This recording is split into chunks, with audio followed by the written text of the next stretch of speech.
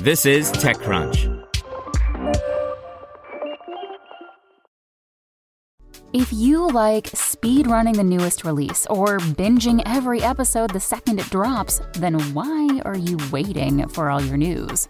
Check out IGN's updated Games and Entertainment News podcast. We're dropping new episodes in your feed all day to keep you up to date the minute there's a new announcement. Find IGN Games and Entertainment News wherever you listen. Brought to you by Quip. The Quip electric toothbrush is designed to make good habits simple with a sleek design, timed vibrations, and new brush heads delivered every 3 months to keep your brush fresh. Sets start at $25. Get your first refill free at getquip.com/techcrunch. Utah tech magnates create new Silicon Slopes Venture Fund to boost startups in the state. By Sarah Burr. Those looking outside of Silicon Valley as a potential hub for their startup might want to take a gander at Utah. At least that's the kind of trend the new Silicon Slopes Venture Fund hopes to create. The newly formed fund, put together by Qualtrics co-founder Ryan Smith, Omniture and Domo founder Josh James, and Stance co-founder turned Pelion Venture Partners Jeff Kearl, pledges to invest solely in Utah-based startups. The goal? To become every bit as notable as A16Z or Sequoia Capital. I grew up in the Bay Area, Kearl told TechCrunch of the energy he feels in the state. This feels like the 1990s in the Bay Area. You can find hundreds of open jobs up and down the Wasatch Front.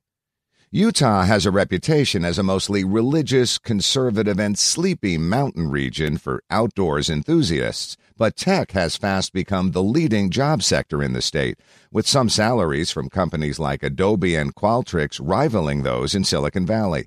The state recently pledged a push to include at least one computer science course in every high school in the state by 2022. It also just hosted a massive 25,000-person startup festival called the Silicon Slopes Tech Summit. The summit held a Utah state governor's debate, and both Steve Case and Mark Zuckerberg spoke on stage. It's unclear how much the fund has set aside for its mission to help Utah become a full-fledged tech ecosystem rivaling Silicon Valley, but one would imagine it would have a sizable sum to invest if, as Smith tells TechCrunch, it's to help Utah's up-and-coming startups go all the way from seed stage to IPO. I want to see companies get even bigger than Qualtrics and do it in this state, Smith said. Qualtrics sold to SAP in 2019 for $8 billion, notably the largest private enterprise software deal in tech history. One of the many issues tech hubs around the world face is both the networking capabilities and the ability to invest after the early-stage investment. Most startups throughout the globe still find the need to travel and make connections in Silicon Valley to get them through the next step of growth. This has been true for every billion-dollar startup idea in Utah as well so far. Both Smith and James took in Silicon Valley Venture for their companies, as did unicorn-turned-public edtech startup Pluralsight and the recently rebranded sales platform Zant, formerly Inside Sales, before making it big. However, this new fund represents the kind of push needed to create a strong innovation ecosystem in the future, as Steve Case mentioned on stage at the summit event last week. Venture capitalists must look at what's happening in the Silicon Slopes and make sure it's happening other places, a Utah newspaper paraphrased the AOL founder as saying.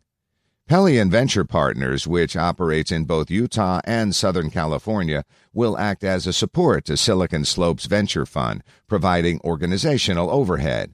Each partner will still keep their day job and donate most fees to support the ongoing operation of the nonprofit tech organization Silicon Slopes, which runs the annual tech summit of the same moniker. However, the Silicon Slopes Venture Fund will be an independent fund from Pelion, with the sole purpose of investing in deal flow the three partners find through their respective networks within the state. I used to hate the term "a rising tide lifts all boats" because I want to be the only boat, James told TechCrunch, but I really think it applies here for what we're trying to do in Utah. Hey there, I'm Dylan Lewis, one of the hosts of Motley Fool Money. Each weekday on Motley Fool Money, we talk through the business news you need to know and the stories moving stocks on Wall Street. On weekends, we dive into the industries shaping tomorrow and host the experts, authors, and executives that understand them. Tune in for insights, a long-term perspective on investing, and of course, stock ideas. Plenty of them. To quote a listener, it pays to listen. Check us out and subscribe wherever you listen to podcasts.